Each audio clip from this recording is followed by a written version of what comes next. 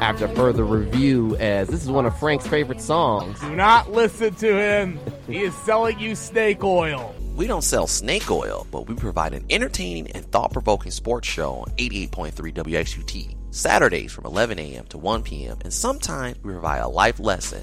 Ain't that right, Frank? Life lesson my ass. Don't be a hater.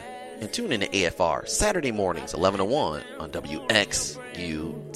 Fula.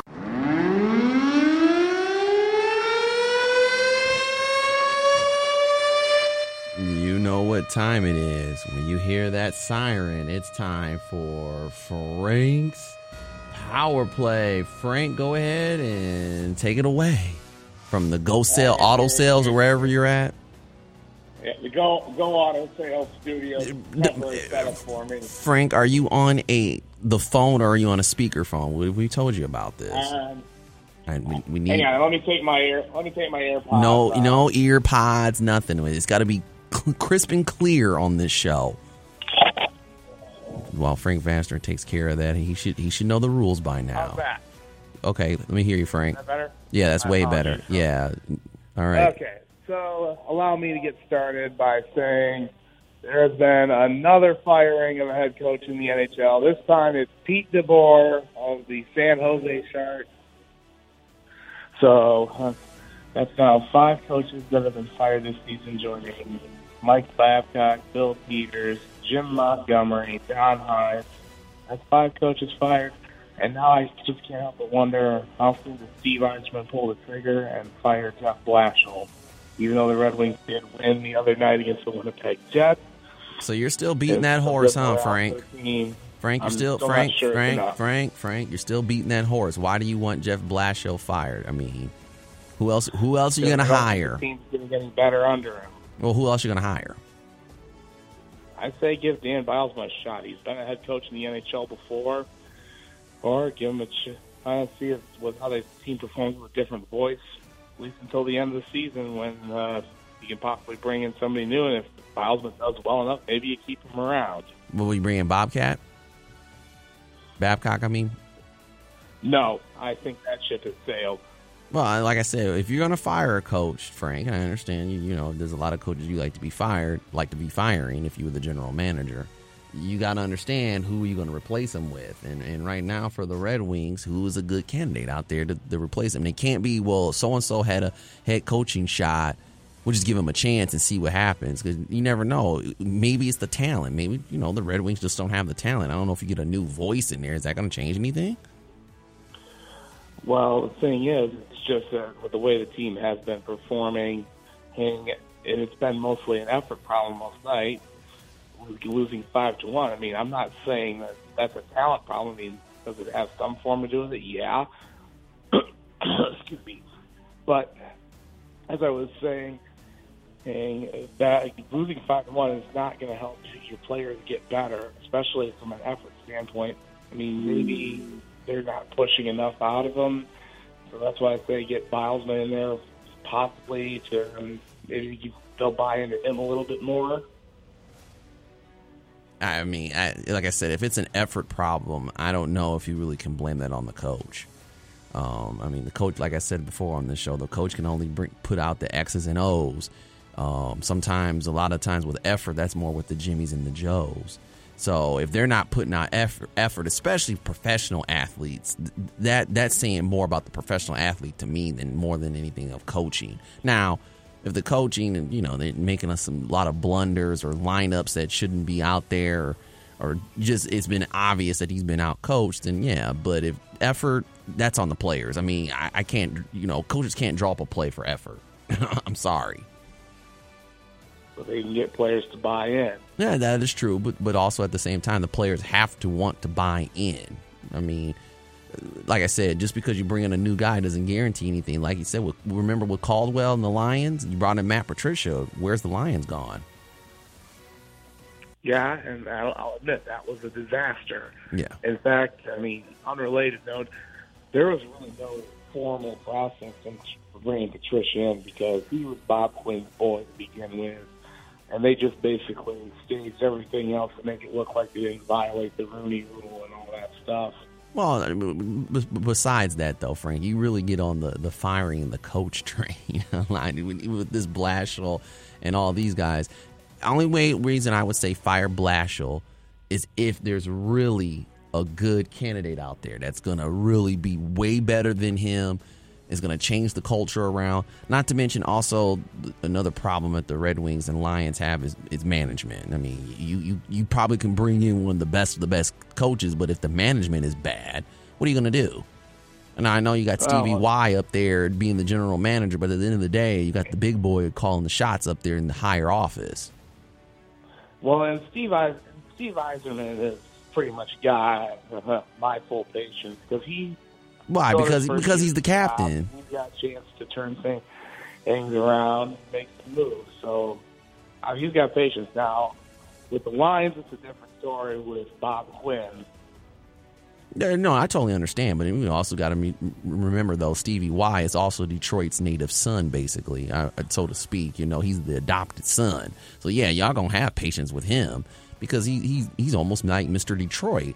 But the same thing goes back to this. Unless management is giving Stevie Y just complete controls and say on roster and coaching and general manager moves and basically the upper management's just writing the check, that's fine. But if they're meddling and, you know, they don't want to pay people and they want to do stuff on the cheap, it's going to be a tough role for a lot of you Red Wings fans.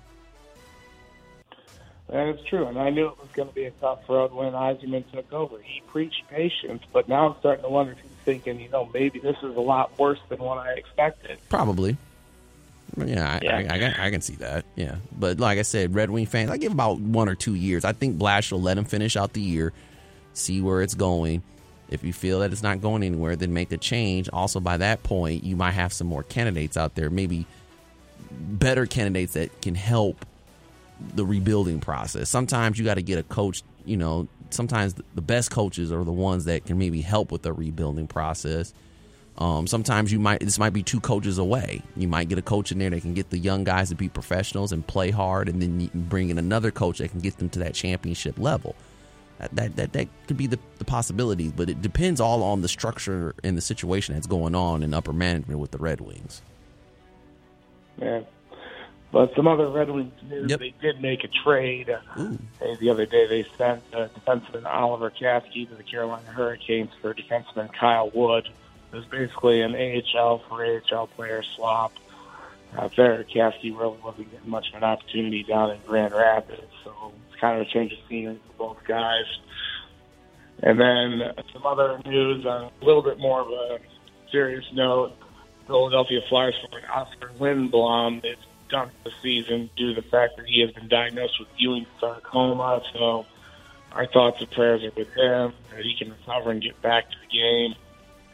And then a little bit more of a positive note in the college side in my home state, and that's Michigan State hockey. They've actually been doing pretty well as of late. Right, they're 8-7-1 overall heading into a weekend series with Arizona State.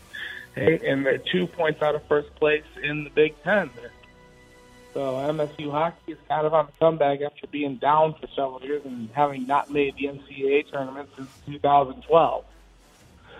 And then we'll take a quick look at the NHL stat leaders and standings. Leading in points, no surprise, still Connor McDavid with 57, Leon Draisaitl 55. Nathan McKinnon, he's hit the 50-point plateau, all by Brad Marchand, David Pastrnak, Jack Eichel, John Carlson, Artemi Panarin, Jonathan Huberdeau, and Patrick Kane rounding out the top 10. Pastrnak still leading in goals with 26. Eichel second with 22. Alex Ovechkin third with 21. McDavid and Draisaitl fourth and fifth with 20 apiece. McKinnon's also at 20. Austin Matthews, Brad Marchand, Panarin, and Sebastian Aho rounding out the top 10. McDavid and Draisaitl 1, 2, and assists with 37 and 35, respectively. Ryan Graves, defenseman from the Colorado Avalanche, leading plus-minus at plus 23. And goaltending, Tristan Jarry of David the Man God Heritage, Pittsburgh Penguins, leading in goals against average with a 1.76. And a quick note on him, he actually set the Pittsburgh Penguins shutout mark until he gave up a goal in the loss to the Montreal Canadiens, which the previous mark was 173 minutes and 6 seconds. He surpassed that mark, so hats off to him there. And now, continuing on the stats, Jerry also leading in save percentage with .941. Braden Holtby leading with 16 wins. Pekka Rinne and Jarek leading with the shutouts piece. And then the standings, Capitals, Islanders, Hurricanes, all the top three of the Metropolitan Division. And the Boston Bruins still running away with the Atlantic Division. Buffalo Sabres in second, Montreal Canadiens third.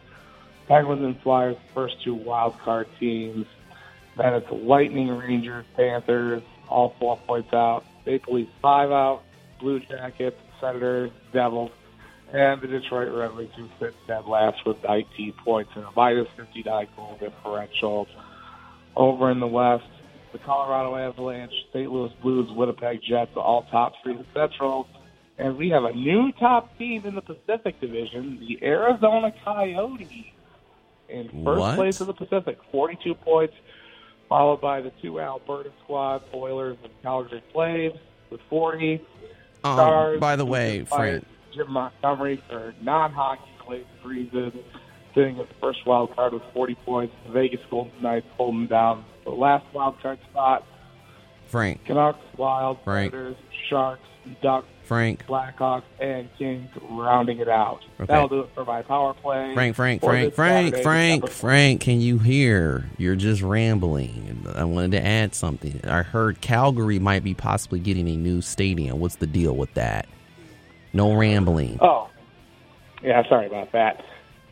Yeah, I did happen to come across that, too, and it sounds like, I think I mentioned this on a previous power play a couple years ago, that they were trying to get through it, but city council was being kind of a bunch of pain in the rear, so now they're kind of going through with it now. So, okay, nice. It's good to see that they've been playing in the Saddle Dome since '88, probably since they've actually moved from Atlanta. '83, so since they moved from Atlanta. Actually, you know what? I'm going to have to check on that. Okay. I know it's been since the 80s. Yeah, I know. I thought it was 88, but it could be possibly 83 because I thought they moved from Atlanta in the mid to late 80s, but it could be possibly it was the early 80s. Well, hockey just doesn't work in Atlanta. NHL arenas right. on right now. So let's see, and it would be 1983. Yes. Okay, so they were in 19. Wow. Third oldest NHL arena, only behind the Nassau Coliseum and Madison Square Garden. Mm-hmm. Good. So that'll do it for my power play on this Saturday, the 14th of December, 2019. Mm-hmm. Nice. Wow, keep it nice and short. What do you got going on today, Frank? Well, basketball-related business. Having a little bit of a field session to try to get Scout New Boston here on who we play at Little Caesars Arena on Wednesday. And then I might be heading up to Callahan Hall to watch the Rockets play University of Detroit Mercy. Oh, you're heading up there now?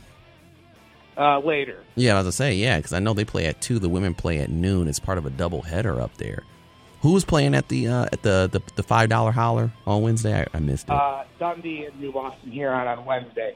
Oh, that's right. I remember you talking about that when we did the actual preview for Michigan high school basketball, which is, by the way, on the SoundCloud and iTunes basically app, or on iTunes if you have an iPhone, they will send you it on after further review with a picture of Frank Vashner with the horse's head. That'll be pretty cool for Dundee to play at the $5 holler on the Pistons court, or will they have the Horizon League Championship court now?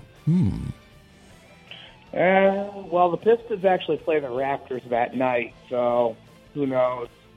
Yeah, well, I mean, they can pull up the floor, and they got the workers to do it, so that's not too hard. That's light work for those workers. Yeah, but it'll be fun. I know we started off the season with a loss to Advanced Tech But, we were down 14 in the second half. We came back and got within 2, had chances, but couldn't pull it off. Oh, okay. Well, Frank, once again, I guess it looks like your power play was short and sweet. Frank. All righty. All right. All right, Frank. Talk to you next week. All right, Frank. Well, have a good weekend. Next week, we could be back in the studio, but right before Christmas, right? Yeah, it is. Okay. We might have one more show before Christmas and New Year's, and then obviously we'll be off the next 2 weeks. Well, yeah. Okay. All right. Frank, that was Frank Vashner calling in with his power play here on 88.3 WGTs. After further review, short and sweet and to the point. Coming up next, we might be getting...